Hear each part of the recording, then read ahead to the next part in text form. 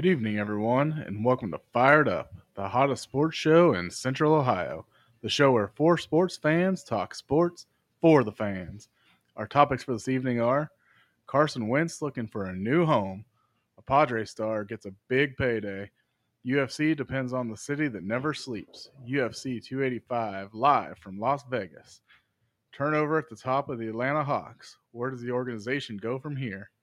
Into the final stretch of the NBA regular season, who's trending in the right direction and who's not. Final week of the college basketball regular season, recapping last week's hoop games and previewing this week's biggest games. With that, I give you our assistant chief of our fire brigade, Colton Cow.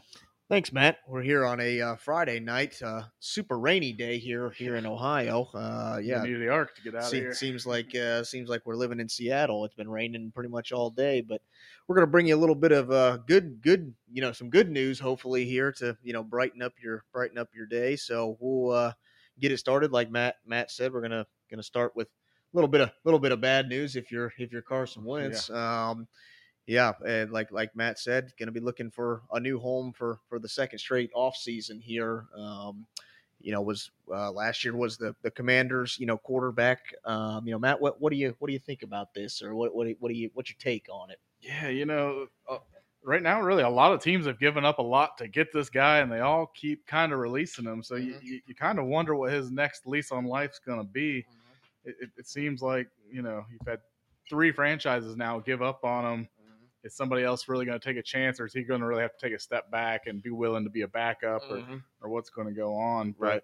But, he's got career stats that aren't too bad. A 62.6% completion rating, 151 to 66 touchdown interception ratio. Right. He's thrown for 22,000 yards.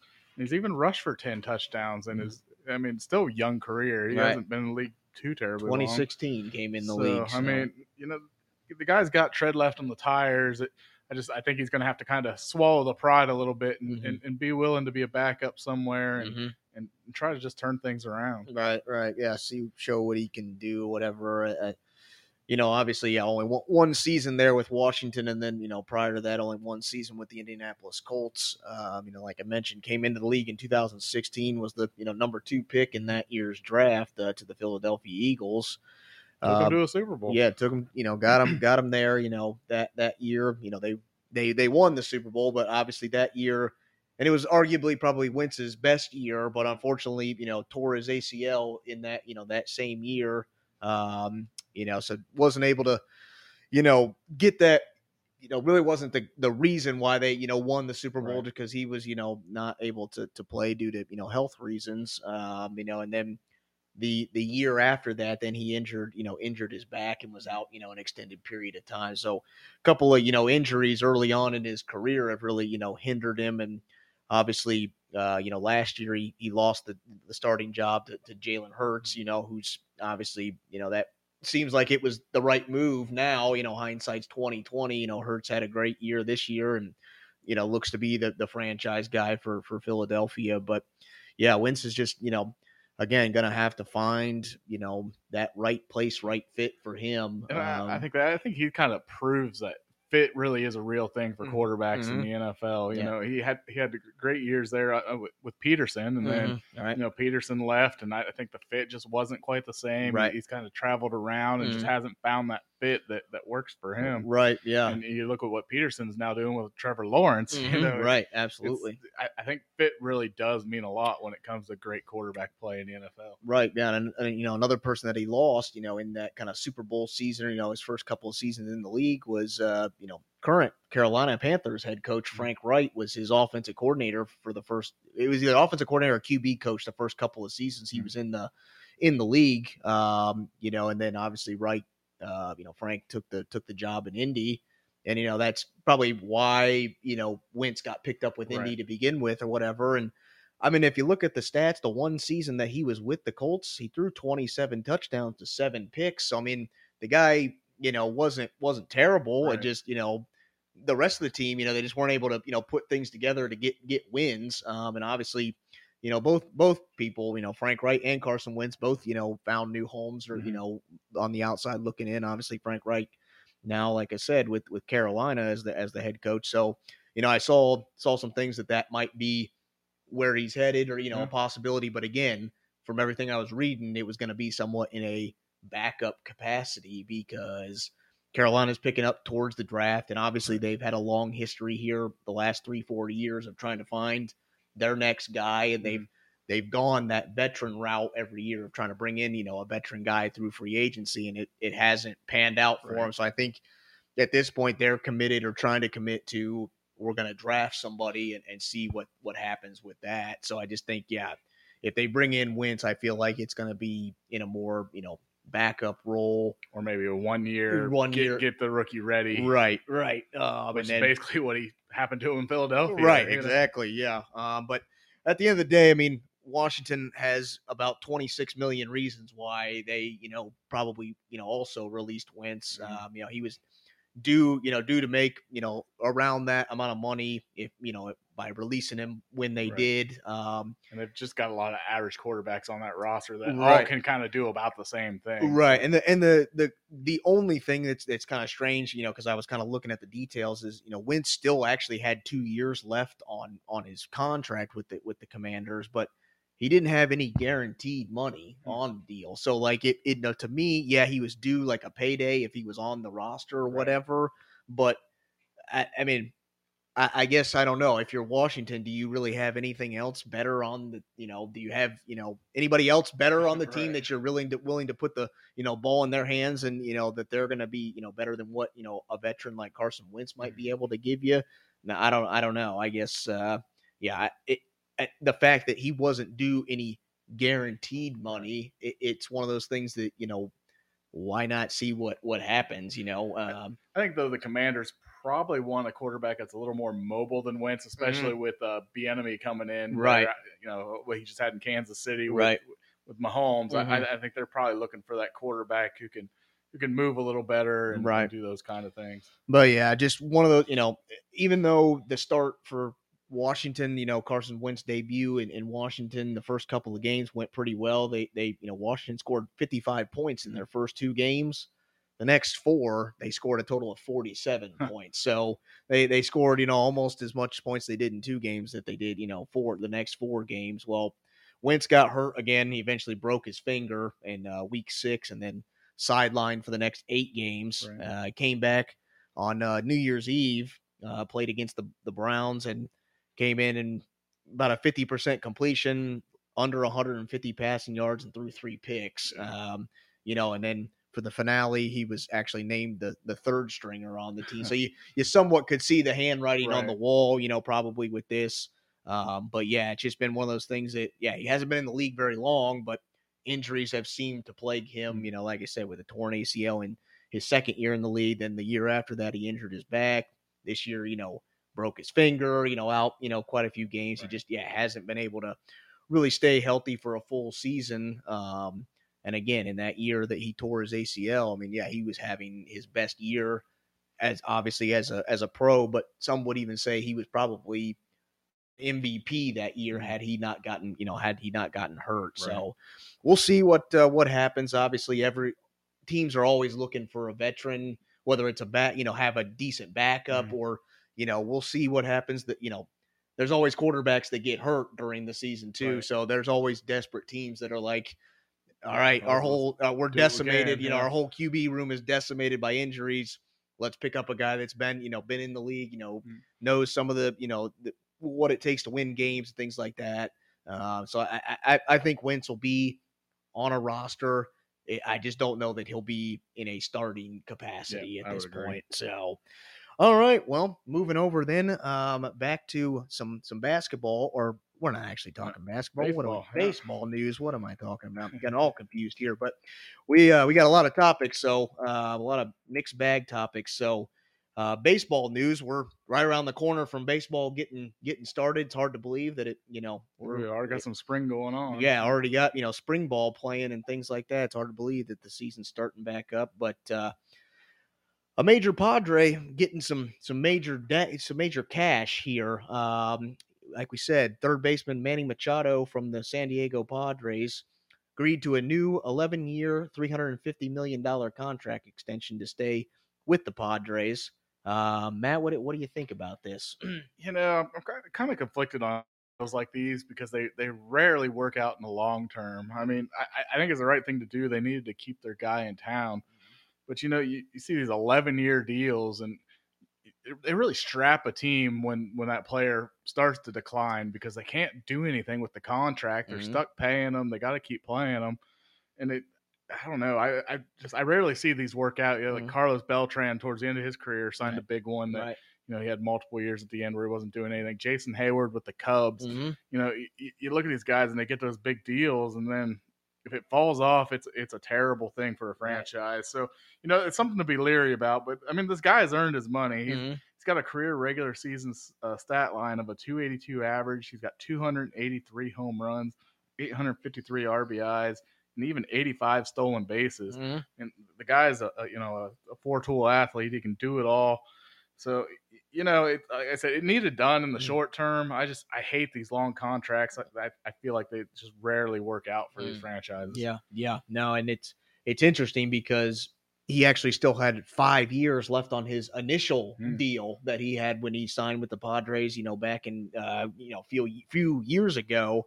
So had 5 years and roughly $150 million still left on his original deal, and basically is signing, an 11-year, extension on top of that. So he's somewhat locked up with the Padres for quite a while here, but we'll see if he, the guy's, I think he just reached the 30 mark. I think just over 30. So this will take him through his age 41 season. Right. So we'll see, if he sticks around, if he's here, with the Padres for all those years. But, there's a little bit of details about the deal, the money wise.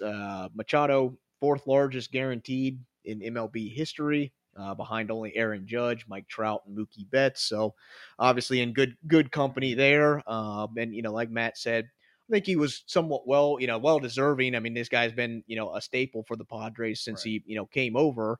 But we'll see. Originally the Padres had offered him a 5-year, $105 million extension. So way lower than what what they settled on. But, obviously Machado wanted more. And they came to an agreement, found a way to get it done. And obviously Machado's coming off of one of his best seasons last year, hit almost 300 with 32 home runs and 102 RBIs. He finished second in the National League MVP voting race. And then the Padres, made it to the, National League Championship Series where they, were eventually beaten by the Philadelphia Phillies, who went on to the World Series, and, made a run there. So, the Padres are a franchise that hasn't been around for, a super amount, super long time, but they're still looking to win that first World Series. They've never done it in their 54-year history. And they got a lot of pieces there in San Diego between, Machado, Fernando Tatis Jr., they got Juan Soto. They added shortstop Xander Bogaerts this offseason. An interesting stat for me that I didn't, obviously you hear all those star names and, it probably makes sense, but the Padres had the third highest payroll in the MLB this year, which sometimes translates to success and sometimes it's a complete disaster. I think at this point, the Padres play in the same division as the Los Angeles Dodgers, who's another team, another team that's notable for, buying a championship or, paying all these exuberant contracts. So I guess, the Padres are going to, try a little bit of the Dodger magic. We'll see if it works out for them, but they got to try to do something to stay competitive with the Dodgers there. And you mentioned all that other young talent on the Padres. What are they going to do when they got to sign these guys to 11-year contracts now? They're going to be cash strapped here pretty soon, or whatever. It's going to be very interesting when all these guys our contracts are due, or whatever around the same time, or whatever. So yeah, the Padres definitely got a interesting debacle on their hands if of playing the game of who gets what contract, who stays with the team, who they let go, and everything like that. But yeah, I mean, again, Machado probably very well deserving of this contract. We'll see if he stays the whole time in San Diego. But yeah, I think it does make it tough if there is a steep fall off in production, just because again it's a tough contract to get rid of. Right. At that point, it's a big one to try to Yeah, offload. you almost just got to hope he opts for retirement, and you don't have to pay it out. Right, But other than that, you're on the hook. Yeah, and they've got no reason to retire because Right. it's guaranteed. Right, yeah. As long as I'm on, some kind of, I don't even have to be, playing. I don't even have to be swinging the bat. I'm making money, if I'm even at home. So, it'll be interesting. But yeah, Padres obviously made a great run last year. We'll see if they can continue the success. Obviously signing one of their big star players here to an extension. We'll see if they can follow up that great season they had last year and get to that elusive World Series and, end the drought that they got going on. And if they win one, it's worth every penny. Right. Absolutely. Yeah. That's, in my opinion, that's the whole thing behind it. It's worth it as long as we win. But, if not, then it's, could be blowing up the whole team all, all in the same season or, whatever, offloading all those players probably to the Yankees, if I had to guess. But we'll see what happens. But, again, signing one of your core pieces, keeping them there, in a Padres jersey, I think that's obviously big key for the Padres offseason. So, we'll see what they can do this year with baseball only probably about a month away here. We're getting ready to, start it up. So, all right. Well, enough baseball news. We're going to head over to one of our other topics. A little bit of fighting action here. Yeah. That's UFC 285. Jon Jones versus Ciryl Gane. Like Matt said, live from Las Vegas, Nevada, Saturday, March 4th, at T-Mobile Arena.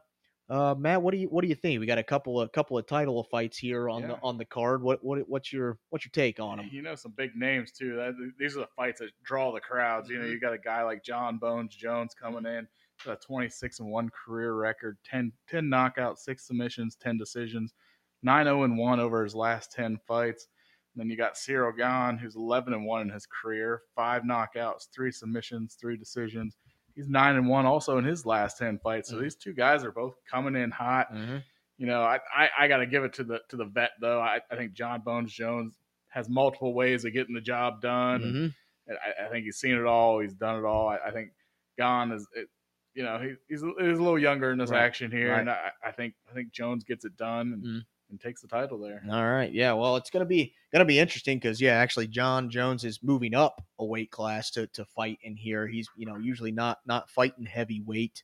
So yeah, it'll be interesting. Obviously, Ciryl Gane somewhat new to the game, but has made a quick rise to the top of that heavyweight division. And Jon Jones, he's got the history behind him, whatever. But this is going to be his first fight since 2020. He's been out of the game here due to some off the octagon issues that he's been dealing with. So it's be somewhat of his first fight in 3 years. So we'll see. So is he gonna be rusty? Yeah, is he gonna be fresh? Yeah, right. Is he fresh? Is he got the stamina? What kind of shape is he in? Again, he's always been known as like being somewhat quick on his feet and having that stamina. Well, now not only is he had a 3-year layoff, but he's also moving up a weight class. Does he still have that elusiveness that's always been his go-to or the thing that's really helped him out? Because even on the flip side with Gane, most people would classify, he's in the heavyweight division, but they would say that he moves like a middleweight, but has kind of that rare striking ability of a heavyweight where, it could be one punch and you're done. I mean, both of these guys. Yeah. Really. This guy, has that kind of, finesse in him. So it's going to be an interesting one. I expect it probably, I don't know if it'll go the distance just because I think these two guys are, two heavy hitters. So I'm expecting some fireworks in this one. But we'll see. Obviously, I think early on we will see what kind of Jon Jones we're going to get. If he's kind of playing it back, waiting for his opportunity, or if he's just going to come out aggressive and show what he's got. But it should be a good one to watch. I'm really looking forward to this card. Then the other title fight, it's over on the women's side, the flyweight division between currently number 6 Alexa Grasso at 15-3 versus the current champ in Valentina Shevchenko at 23-3. Any chance that Grasso has any chance to win this one? I'd say probably not. I'm thinking the same. Shevchenko, she's making her 8th title defense appearance, which is record holder by any female in UFC history. She's moving her way towards breaking the men's record, which was 11 title defenses. So, you know, I think she adds one more to the mix here. Now she did, you know, this is her second fighting at flyweight. So she started out when she, you know, made her UFC debut. She started in this division, you know, made some, you know, dominated it or whatever, and then, you know, decided to switch weight classes. So this is only her second fight back at, you know, the flyweight division. And her last fight was, you know, June 2022, when she fought in this division. So, you know, it could be a little bit different, you know, a little bit, different weight class for her. So it may seem right away she may be a little bit off her game, but Right. I think at the end of the day, she's a veteran. She's one of the best of the best, you know, greatest of, you know, one of the greatest of all time, women's wise, but, you know, probably even pound for pound, you know, men's wise too, right up there, you know, as far as total domination goes. Yeah, you know, and I always like to look at what have you done for me lately, and Shevchenko, she's 10-0 in her last 10 fights. Where Grasso, she's only 7-3. So I mean, she's shown she's beatable, right? And now she's going up against a championship caliber opponent. I don't like her chances. Right. And again, it's always in these title fights, you have to, you know, to be the best, you got to beat the best. And most of the time, or, you know, in my experience of watching UFC fights is, unless you do something spectacular, you know, like a knockout, but if it goes the distance and you haven't really done anything super spectacular, they almost always ease on the side of caution, and the champ almost gets the benefit of the doubt, if you will. So to really, you know, have a chance, you gotta submit, you know, Shevchenko, or you gotta knock her out, because if it goes the distance, I don't know that you really like your chances, just because you had to have done something really, really spectacular, had a lot of significant strikes, and you know, not taking the ropes the entire time, right, to really get that. But no, this card is looking pretty great. Even the one that kind of kicks off the main card, in the middleweight division, Bo Nickel versus Jamie Pickett. Bo Nickel's 2-0, very fresh, very new to the UFC. But you know, something that's interesting, he's a 3-time NCAA Division I wrestling champion out of Penn State. So, you know, gonna have obviously really great ground game or whatever. But you know, I don't think you could have asked for a better pro debut from Nickel. Back in 2022, very first fight, knocked out the guy in 33 seconds. So, you know, you can't ask for a better debut, you know, and then had a couple of great victories in the Dana White Contender Series, where, you know, that was able to earn him a UFC contract. So, and Jamie Pickett comes into this fight on a 2-fight losing streak. So, you know, I think, you know, Bo Nickel, he's obviously a new up and comer. We'll see what he can do in that middleweight division. Obviously, getting his name out there, you know, on a main card, you know, a big one like this, if he can, you know, create some fireworks, have another, you know, possible knockout that he knocks out a guy, you know, that quick, or, you know, something like that, it could really move him up the ladder pretty quick in that middleweight division. So it sounds like it should be a good night of fights. Get to your local B-dubs or whoever's showing it in town, and absolutely. And watch us. I won't be at B-dubs, but I'll be with the guys. We'll be watching this one. We're looking forward to it. I hope it's as good as it looks on paper. So, all right. Well, we're going to take a quick commercial break. Stick with us. We're going to talk a little bit of basketball after we get back. This podcast is sponsored by Podbean. Podbean is the easiest way to create your own podcast. We use Podbean to host Fired Up. Download the free Podbean podcast app to start, record, and publish your very own podcast in minutes. Podbean provides everything you need to run your podcast, and you can record and publish episodes directly from the app on your phone. Download the free Podbean app today. That's Podbean. Head on over to Podbean at www.podbean.com and use the code podcast21 for your first 30 days of podcast hosting for free. Check it out. All right, and we're back. Thanks for sticking with us. Well, a little bit more bad news if you're an Atlanta Hawks fan. Last week, the Hawks decided to move on from their head coach, Nate McMillan, after he started the season 29-30. What, Matt? What do you think about this? I mean, the guy actually took over for the team as an interim coach, and didn't even make it a couple of seasons into his deal that he got with the team, and Right. already moving on. So Yeah, I'm not real sure what I think of this because he wasn't that bad. Three seasons, he had a combined record of 99 and 80, and previous stops with Seattle, Portland, Indiana, he's got an overall record of 760 and 668. So they kind of got what they knew they were going to get. I mean, he continues to win kind of at the same percentage everywhere he goes. Yeah. So I mean, you kind of got what you thought you were going to get, but. Then they go out and they hire Quinn Snyder to replace McMillan. He was Utah's old coach for 8 seasons. Right. And in Utah, he's got a record of 372 and 264. Right. About the same percentage as McMillan. You're almost replacing the guy with another guy who's got the same all-time winning percentage as you do. I don't know. We'll see how it works out. I mean, I guess in Atlanta you got to do something. Right. You're reaching for the stars. You want to try to get that next level, and nothing's happening right now. So I guess I can see why you're doing it. I don't know. The guy's a good coach. He'll get on somewhere else. Oh yeah, absolutely. Yeah, no.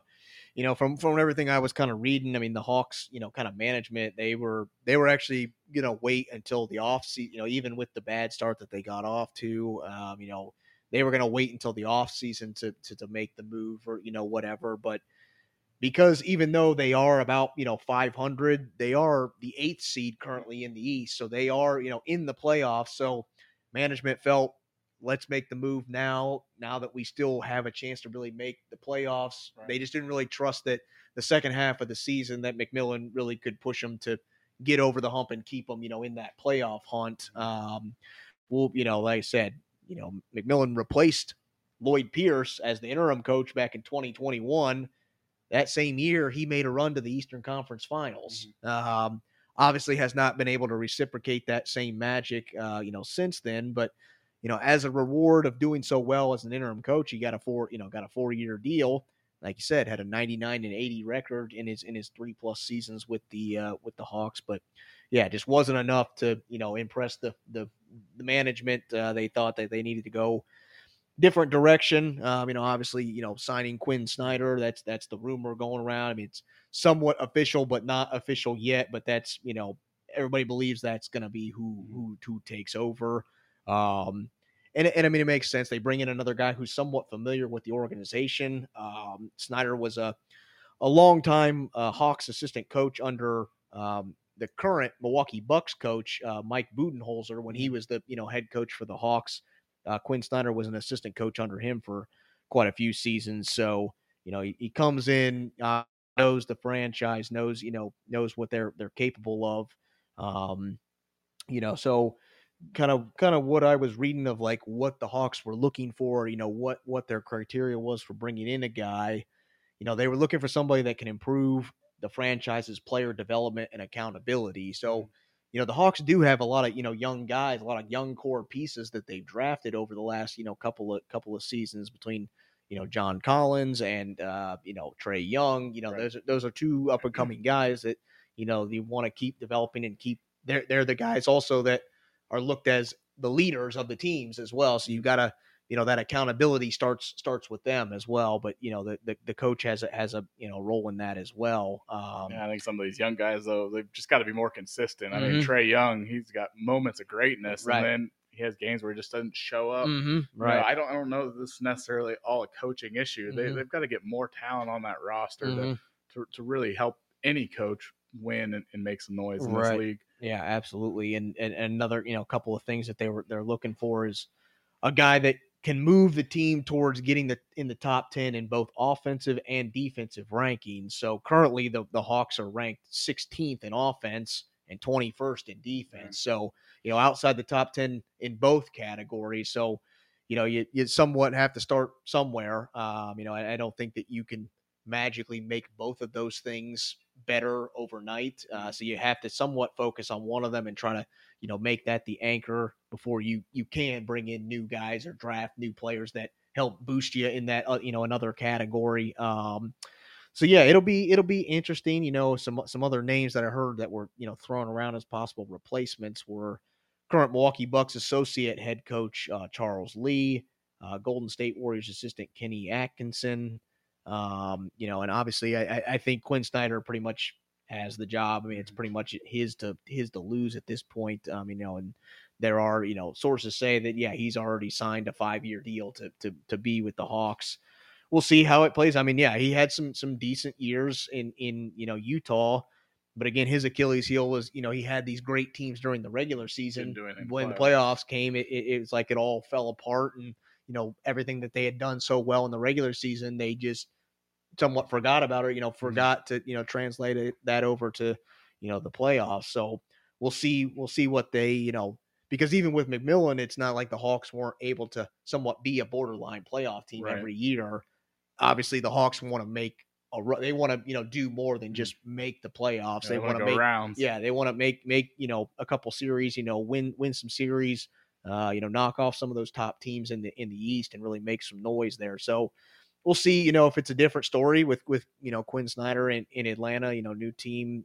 New organization. We'll see if he can turn it around. But I don't expect McMillan to be out of a job for very long. The guy has been somewhat of a staple in the NBA, whether it's a assistant coach or, head coach for quite a while. I think somebody will pick him up and he'll be on the sideline again for another franchise. So, absolutely. All right. Well, sticking with the NBA, we are about 3/4 of the way through the regular season, and the playoffs are just around the corner. The wrap up of the regular season just around the corner, but we wanted to, review kind of the 3/4 mark, see what we think. We picked kind of our, favorites to possibly win the NBA title, our MVP candidate, most surprising team, and then the most disappointing team at the 3/4 mark. So we'll start it off here. We'll kick it off with some great news. What do you think? Favorite to win NBA title, and I can start it off here. Sure. We've done this segment. Obviously, now this is our third time doing it, and I've said the Boston Celtics both times. I'm sticking with the Boston Celtics the third time. They continue to just, keep the status quo every time we talk about them. They have a 45-18 record. They're first in their division. Actually have the second best record in the NBA. That the Bucks are coming on. Coming on strong here, recently after, the midway point. But they're doing things well on both ends of the floor. They're fourth in the NBA in points per game, ninth in the NBA in points per game allowed. They're shooting almost 83% as a team from the free throw line, which is good for third in the NBA. Another thing that kind of plagued them during the NBA playoffs, the finals last year, was the turnovers. This year, they're averaging only about 13 turnovers a game, which is good for seventh in the NBA. So they're doing the things well in the regular season. Again, right. It's different basketball when you get to the playoffs. So we'll see if they can, continue to do the things that they're doing well here in the regular season. See if they can do those well in the playoffs. But a stat for me that really sticks out: they're 28-13 against Eastern Conference opponents, but even better, 17-5 against Western Conference opponents. So when it comes title time, right, that's what matters. Yeah, and so obviously, and looking at those Eastern Conference opponents, they're 1-1 this year against the Bucks. They're 3-0 against Philadelphia, who are the other top three teams in the East. So they got a good record against some of those tough teams that they're probably going to face. Probably one of those teams in the playoffs at some point. So that hopefully they can translate that. But yeah, I like the Celtics here to hoist that trophy after kind of a disappointment in the NBA Finals last year. Yeah, well, like you said, really the more things change, the more things stay the same in this league right now. And Boston has just been so consistent all year, and that's who I'm sticking with on my champion. Like you said, 45-18, second best record in the NBA, just half inches behind Milwaukee. Right. Milwaukee's got 17 losses, same 45 wins. But the thing that sticks out to me about this Boston Celtics team is how well-rounded they are. You look at every single stat in the league, and this team is top 10, if not top 5, in every category. Yeah. I mean, they do it all. They do on the offensive side, the defensive side. They rebound. They pass the ball around. Yeah. This is the ultimate basketball team. Right. These guys play together. They do everything great together. That to me, there's no reason not to think they're a championship team at this point. Right. Yeah, they have even dealt with, injuries, which, every team does, but it's like, they've dealt to some injuries to their star player. Jaylen Brown has been in and out of the lineup. Marcus Smart has been in and out of the lineup. They've had, several players that have been, out of the lineup for quite a few games or whatever, but the train just keeps on going. So Right. I think that really hammers that point that they are a basketball team. It's Right. not just one guy or two guys. They have guys that fit key roles, and they have guys that when they go down, they have more guys that can step Plug up 'em and in. take, take those spots. So definitely this is, they're looking good so far through the 3-quarter mark. We'll see if they can continue it through the, the last quarter of the season and see what they can do in the playoffs. Yeah. All right. Well, then moving over to our best individual player of the season. For me, we've talked about it. I still think it's the same. It's the same guy for me, and that's Luka Doncic from the Dallas Mavericks, the point guard for that Dallas team, averaging 33.4 points a game, which is first. He's leading the league in points per game. 36.5 minutes per game. He's towards the top in that. 8.7 rebounds, which is first among NBA guards, and 8.1 assists, which is good for sixth in the NBA. I think the only thing that's hurting him, and again, I've brought this up before, the Mavericks have a 33-31 record, which I think is going to play a little bit against him, but unless the Mavericks can really, obviously they still got quite a few games to go, but also, we talked about it at the trade deadline. They added Kyrie to the mix. Right. Which it's going to away from him. How does that affect his production? Whatever. So far, it has. I mean, the other night, 42 points for Luka and 40 points for Kyrie. So they've, made it work. The dynamic duo. So maybe it won't be much of a hindrance, but those are things to look at. When you're, casting your MVP vote. What the case might be. But at this moment, I think Luka's the guy.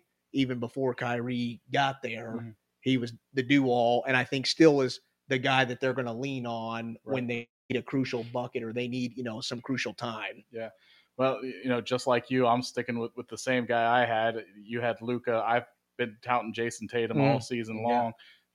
Really the best player on the best team in the league. It's hard to pick otherwise. He's scoring 30.3 points per game, averaging 8.7 rebounds per game for a guard. That's pretty impressive. 4.7 assists, 1 steal, 1 block. And the guy's playing two-way basketball. He's leading. Like I said, technically, I guess the second best team in the league right now. But the guy's just done it all. He's so consistent. He's still my pick for MVP at this point. All right. Well, moving over to our most surprising team at the 3-quarter mark, Matt, what do you think about that? A team that's impressing you that you didn't expect them to be here at this point. What do you think? Yeah, the team I'm going with right now is the Sacramento Kings. They're currently 36-25, good for the 3rd best record in the West, 8th best record in the NBA. These are guys that Sacramento's kind of been the joke of the league for the last 10, 15 years. Now they're right there at the top. They're making noise. They're thinking, hey, we could be a championship team just like the rest of these guys. Right. They've done a great job building this franchise from the ground up through the draft. Done some nice trades as well. Right. They've really put this team together, and they're playing good ball. I'm pleasantly surprised with these guys. Yeah, well, it's awfully ironic because that's who I picked as well. They're currently the 3rd best team, like you said, in the West right now. The only thing that kind of scares me, I mean, they lead the league in points per game at almost 121 points a game, but they give up 118 points a game, which is almost dead last in the league. So I think to have success in the playoffs, again, it's a different caliber, game when you get to the playoffs. That number is going to have to improve, come playoff time if they want to really make some noise in the playoffs. But again, this was a team that went 30-52 last year. They've already won that many games, at the 3-quarter mark, and way, looking to eclipse that way past that mark. So again, they like you said, they built it through the draft. They've made some really great trades. It's all starting to kind of come together. They shoot almost 60% from 2-point range, which is first in the NBA. They're playing well again against their own conference opponents. They're 24-13 against Western Conference teams. And the two other, top teams, or the top teams in the West, they're 1-1 against Denver and 2-2 against Memphis. So they're doing well even against some of the elite teams in the Western Conference. So we'll see how they do. Their next 5 opponents, they kind of play a couple of teams early on that kind of 500 or around the 500 mark. So again, a way to kind of get a little winning streak here and chain some wins together. Because right there on the heels, same division, is the Phoenix Suns, who made that prolific trade for Kevin Durant, and they're only a couple games back. So and they in their next 5 games, they do the last the 5th game of their next 5, they do play the Suns. So we'll see what they can do now that Kevin Durant is there with the Suns. But yeah, I like this Kings team. It's great to see them finally being relevant in the NBA after being so bad here as of recent. So, well, speaking of bad teams, we're going to talk about our most disappointing team, and I can kick it off. For me, it's the New Orleans Pelicans. They are currently 31-32. They're 3rd in their division. They're 18th overall in the NBA. The thing that really stands out to me, why they're the most disappointing team, they're 500. They're a border. I think they're actually the 10th seed currently in the Western Conference, so they would be in the play-in tournament if it were to start today. But this team started 27-14 to start the first half of the season. They've gone 4-18 since that first half. So they really have taken a nosedive. And I know, again, we talk about the injury bug, and there probably hasn't been a team that's been hit with it harder than them. Zion, again, in and out of the lineup. He was playing great when he was in there, but again, hit with the injury bug. Star player Brandon Ingram's been hit with the injury bug. It's just been, their star guys have really been hit hard. And unfortunately, they don't have the depth like the Celtics do to have guys that step in to really fill those roles. But, if you just look at their stats, nothing really stands out. They're kind of middle of the road in every category. And so it just, nothing really flashes you, potential. One thing that really sticks out, they only shoot about 33 pointers a game, which, okay, you don't live and die by the 3 ball, but in today's NBA world, that is how you win. Everybody's hoisting threes anymore.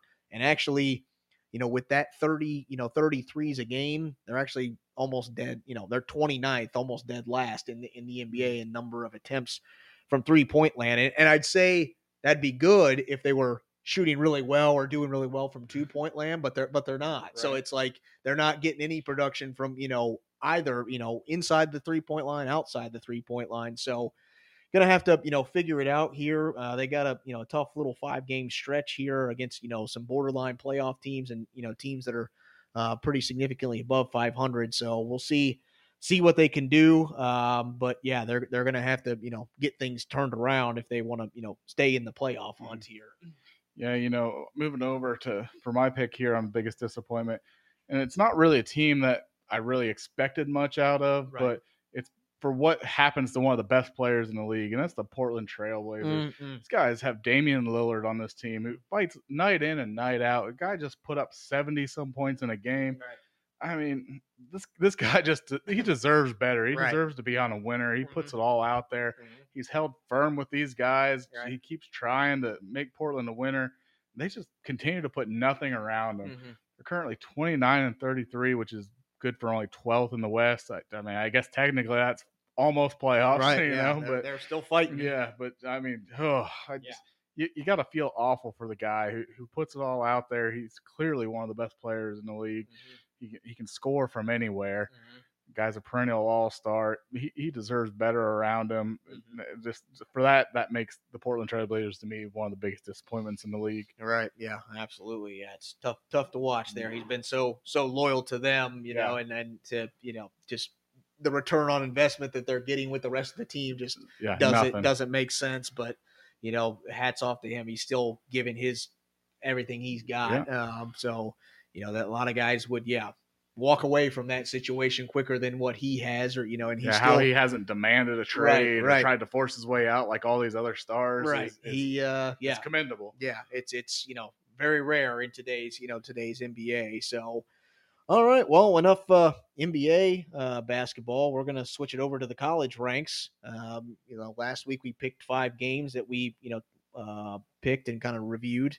So we're going to recap those really quick and then get into 5 new games. Like we said at the beginning of the show, last week of the regular season in college basketball, and like I said, it's the best time of the year, baby. March Madness is upon us. So let's get it started here. We'll talk about that first game over in the SEC.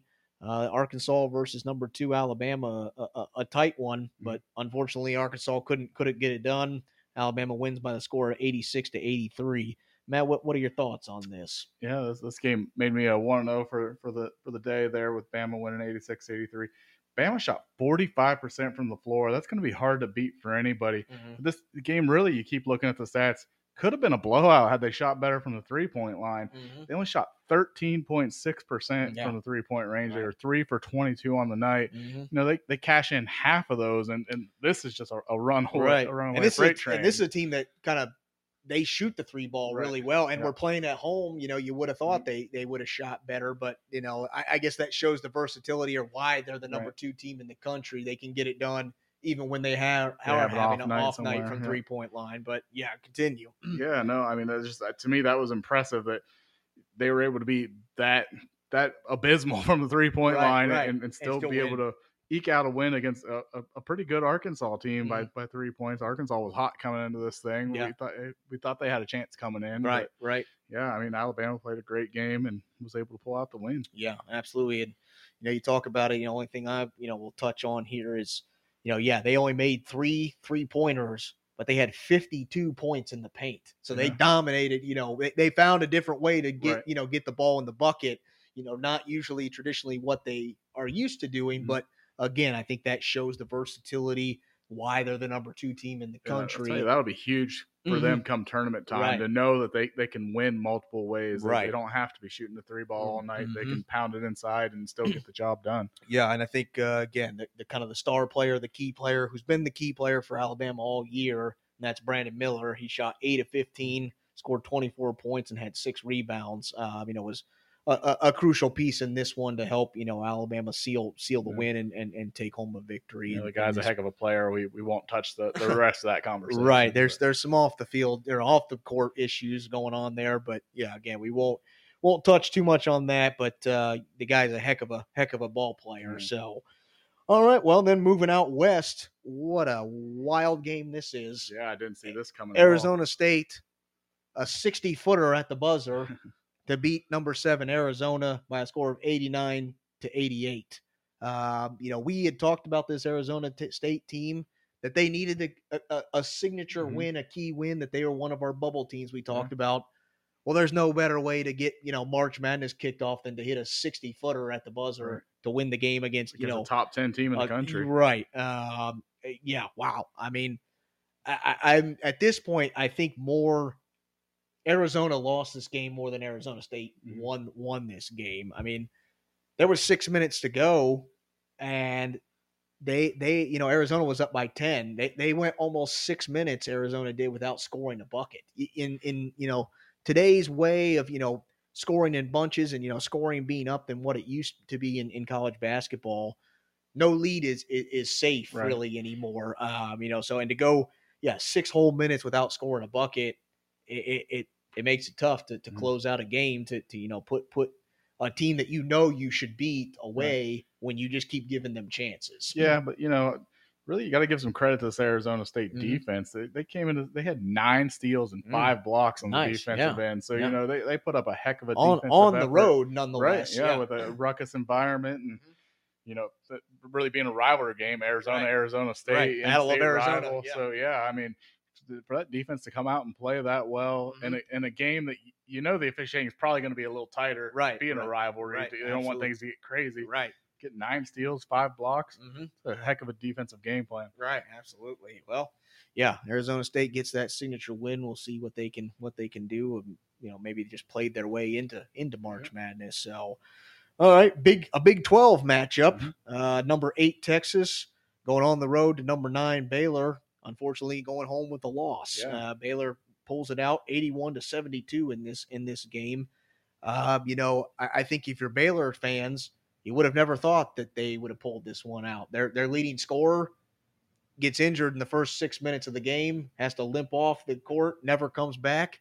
And you're thinking, okay, well, where's the scoring coming from now? Well, Apparently everybody. yeah, everybody stepped up, and especially forward Jalen Bridges, who shot 6 of 10 from the field, had 17 points and 8 rebounds. And it was bad. I mean, Texas got out to an 18-4 lead when it was about halfway through the first half. Baylor then scored the next 25 of the next 30 points, and scored 18 points in a row at one point. So they, after getting down early, pretty much having their backs up against the wall, being at home, I think, obviously helps out a lot. They put their foot on the gas pedal and never looked back, because after halftime, Texas never led. Right. And so it was really about midway through that first half when the light switch clicked for Baylor, and they, couldn't be stopped. Yeah, and really, you look at the shooting night these guys had. Baylor shot 50% from the floor, 47.4% from three-point line, even 75.9% from the free throw line. Mm-hmm. I mean, it's just everything they put up was going in. Right, yeah.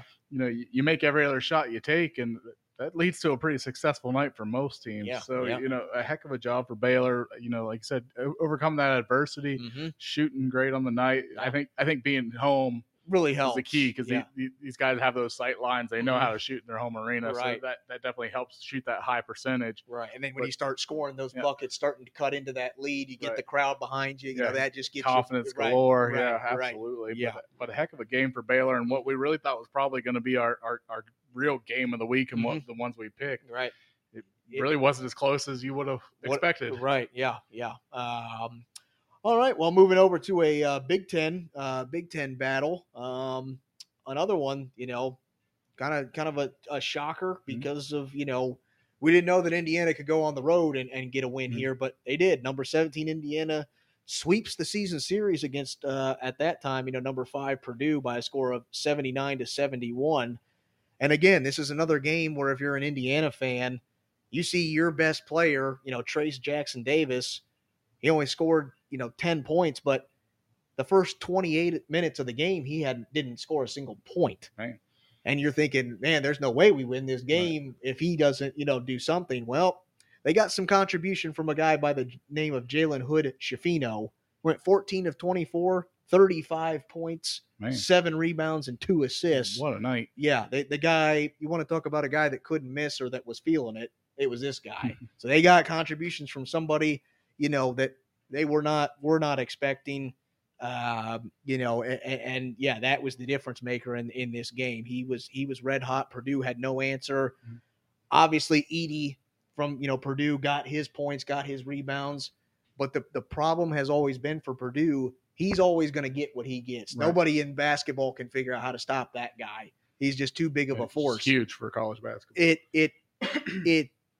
It's everybody else. They don't have a consistent second person that can give them enough, scoring or, can give them enough contributions to score enough points. That's been in their losses. That has been the problem for them, is that Edey has been the star guy, but nobody has been there to complement him. And it haunted him in this game. Yeah.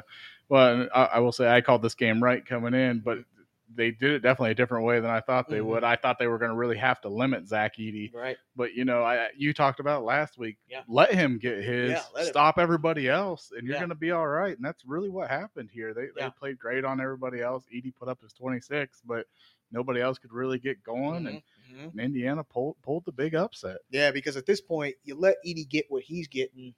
He's only getting you 2 points every time, right. And in today's game where, a 3 is obviously better than 2, that's you're willing to live with getting beat from the 2-point line or, whatever, when if you're, confident enough that you can, hit some shots from the outside, you can really make a difference. Right.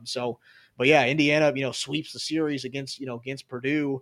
We'll see what they can do. I mean, making a little bit of a late push here at the end of the season. Yeah, try to get themselves a top 4 seed. Yeah, or see so. if they can move up, in the seedings and see what they do in the Big Ten tournament coming up here in a week. So, all right, well, last game of the recap back out west. That's number 15 St. Mary's went on the road to number 12 Gonzaga in a game that decided basically the WCC title. Gonzaga got their revenge against a team that had beaten them earlier in the year, and it was kind of a close game. I think the score somewhat wasn't really as it was a lot closer than what maybe the score projected. Even though Gonzaga somewhat did dominate from start to finish in this one. I felt like St. Mary's was always there, always kind of hanging around. They never, it never really slipped away from them too much. But again, just didn't have enough there to overcome, a great night from Drew Timme from Gonzaga. Had 19 points, six rebounds. I think for me that the difference is at 3 different times in the first half, St. Mary's went 3 minutes where they didn't score a bucket. So quite a few stretches where you're not putting up points. Gonzaga, obviously playing at home, they that helps them out, obviously. So you going on the road, you have to play somewhat of a perfect game to overcome this Gonzaga team who plays great at home. Right. So again, St. Mary's just had too many stretches where they didn't put the ball in the bucket. Gonzaga was the more consistent team throughout the night. Come away with a 9-point win. Yeah, and to me, the biggest thing for this Gonzaga team was how balanced they were. They had 4 guys on their offense scoring double digits, and another guy I think scored 9. Okay. So I mean, you got that many guys scoring double digit points or right there close to it. That's going to be tough to stop when there's just so many different options. You can't stop them all. Yeah, absolutely. Well, that recaps the games from last week. We're going to kick it over to our games of the week this week. We got some good ones to close out the season. So starting over again in the SEC, we got that Alabama team, number 2 currently 26-4, 16-1 in the SEC, going on the road to number 24 Texas A&M, 22-8 overall with a 14-3 SEC record. It's a noon game over on CBS. Man, these two teams are red hot. Both of them 4-1 in their last 5 games. For me, I'm looking at the rebounding. I'm looking at down in the trenches here. Alabama leads the SEC in defensive rebounds per game. Texas A&M leads the SEC in offensive rebounds per game. So for me, the key is who gets the better of that matchup. Right. For me, this year, it's always been tough to go on the road. Alabama's already clinched the SEC. They've already wrapped that up. Yeah, I kind of wondered what their motivation would really be. What is their motivation this thing. game? Going on the road in a tough environment at Texas A&M. I like Texas A&M to pull off the upset here and get a big key win going into March Madness. Yeah, I mean, you did touch on it. Alabama has already secured the SEC championship, and what will their motivation really be in this game? But I think their motivation's got to be that they're looking to be that number 1 overall seed in the tournament. Yeah, and that's huge come tournament time. Having that path makes it a little easier for you. You're not playing as far away from home. Right. Better crowds for you. Yeah. So coming into this game though, they're scoring 83.6 points per game compared to A&M only 73.5. So they're outscoring them by 10 points per game. Right. They're also out rebounding A&M by 6 rebounds per game. And I just don't think anybody on A&M is going to be able to stop Brandon Miller. Nobody else has this year. Right. I don't think A&M is going to be able to either. I think Alabama wins. All right. Well, we'll see. That's getting it started early with a little bit of division between us. So yeah. I like it. Well, moving over to a top 10 battle again out in the Big 12. We got number 3 Kansas, 25-5, 13-4 in the Big 12, going on the road to number 9 Texas, 22-8, 11-6 in the Big 12. 4:00 game over on ESPN. These two teams, they faced off back in early February. Kansas came out on top 88-80 in this game. Kansas is red hot. They're 5-0 in their last 5. They look like the Kansas team we're used to seeing, come March time. But and on the other side, Texas is kind of limping their way into it. They're 2-3 in their last 5 games. But again, there's no better way to get out of a slump than being able to come back home and play at home. So for me, again, I like the Texas Longhorns to get it done at home. Another big, a big upset here. This is the week of the upsets here. I like Texas to get it done. They're shooting almost 36% from 3-point land. Again, no better way to shoot yourself out of a slump than to be back at home. So. Well, I guess we'll keep that division going because, like you touched on, these two teams are really trending in different directions right now. Kansas at 5-0, playing some of their best basketball this season. Texas at 2-3. Texas just lost to Baylor 72-81, while Kansas just recently played the exact same team, won 87-71. Mm-hmm. I think Kansas just has too much offensive firepower. I think Kansas takes the W. All righty. Well, moving over to the ACC. One that's going to decide the ACC title. That's number 25 Pittsburgh, 21-9 overall, 14-5 in the ACC. Going on the road to number 16 Miami, 23-6 overall, 14-5 in the ACC. 6:00 game Eastern time over on the ACC network. Another two teams that have faced off against each other at the end of January. Pitt came out on top by a score of 71-68. Matt, what do you think? Do you think this is going to be another close one? Do you think Miami, gets some revenge? What you thinking? I think this will be another close one, but I also think it's going to be Miami getting the revenge game here. Being home, having the conference title on the line. I mean, everything's up for grabs. That home crowd is going to be ruckus. It's going to be crazy there in Miami. Miami on the season, they're outscoring Pitt by about 4 points per game. And they shoot better from everywhere on the floor. I think just those couple extra possessions going to be just enough to get Miami over that hump and win the conference title. Yeah, I agree with you on this one. We'll finally get some agreement here. I think the Hurricanes, I think it's going to be another kind of back and forth, match. But again, it comes down to being at home. This Miami Hurricanes team has been prolific on their home court. And they shoot almost 40% from the 3-point line, but they don't just do it on the offense. They're averaging almost 8 steals a game too. So they're playing on both ends, both sides of it. This team's scoring a little over 80 points a game. I just think being at home, they get it done. They clinch the ACC, get themselves ready for the ACC tournament, and see what they can do. All right, well, another ACC game and one that's got history on history here, and that's the prolific Duke-North Carolina rivalry. Duke comes into this game with an overall record of 22-8, 13-6 in the ACC, going on the road to North Carolina, just down the road, if you will, to North Carolina, at an overall record of 19-11, 11-8 in the ACC. 6:30 p.m. game Eastern time over on ESPN. Again, two teams that have faced each other. Duke got the better of the first matchup, playing at home, won by a score of 63-57.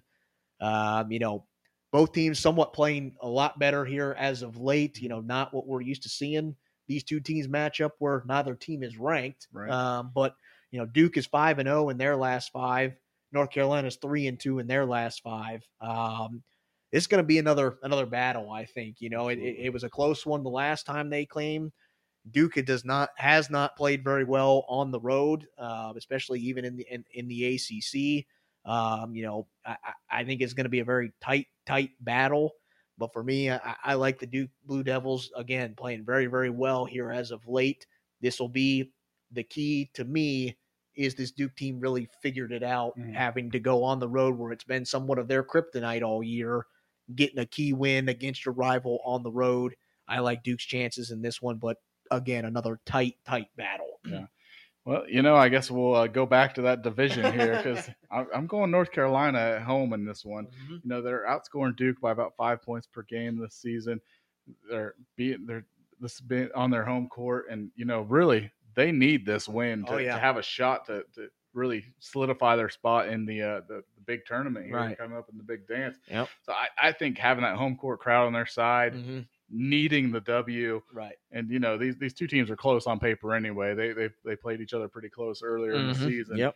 I think North Carolina gets the revenge here, takes the win at home, and sets themselves up for a shot at the big dance. Yeah. Well, the one thing that scares me, this North Carolina team shoots.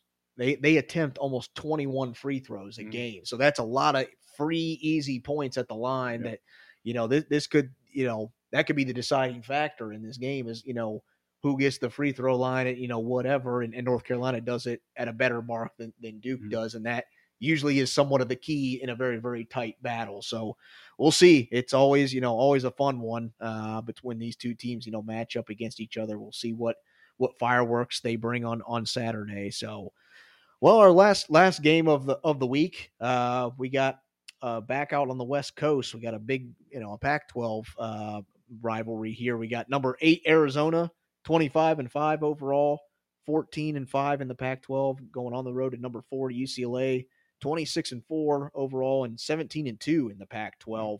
A 10 o'clock game Eastern time over on ESPN, so a late one for us East Coast folks. Again, two teams that faced off against each other back towards the end of January. Arizona won this game by a score of 58-52. Arizona comes into the game. They're kind of limping in 3-2 in their last 5. UCLA's 5-0 in their last 5 and looking like a super hot team that's going to make a run here in March Madness.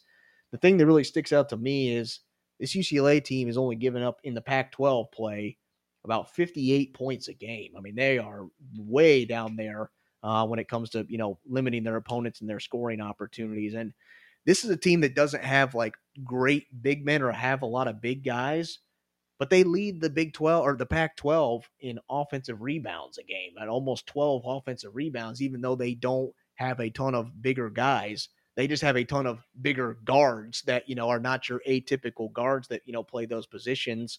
For me, I like UCLA at home. They're playing red hot right now.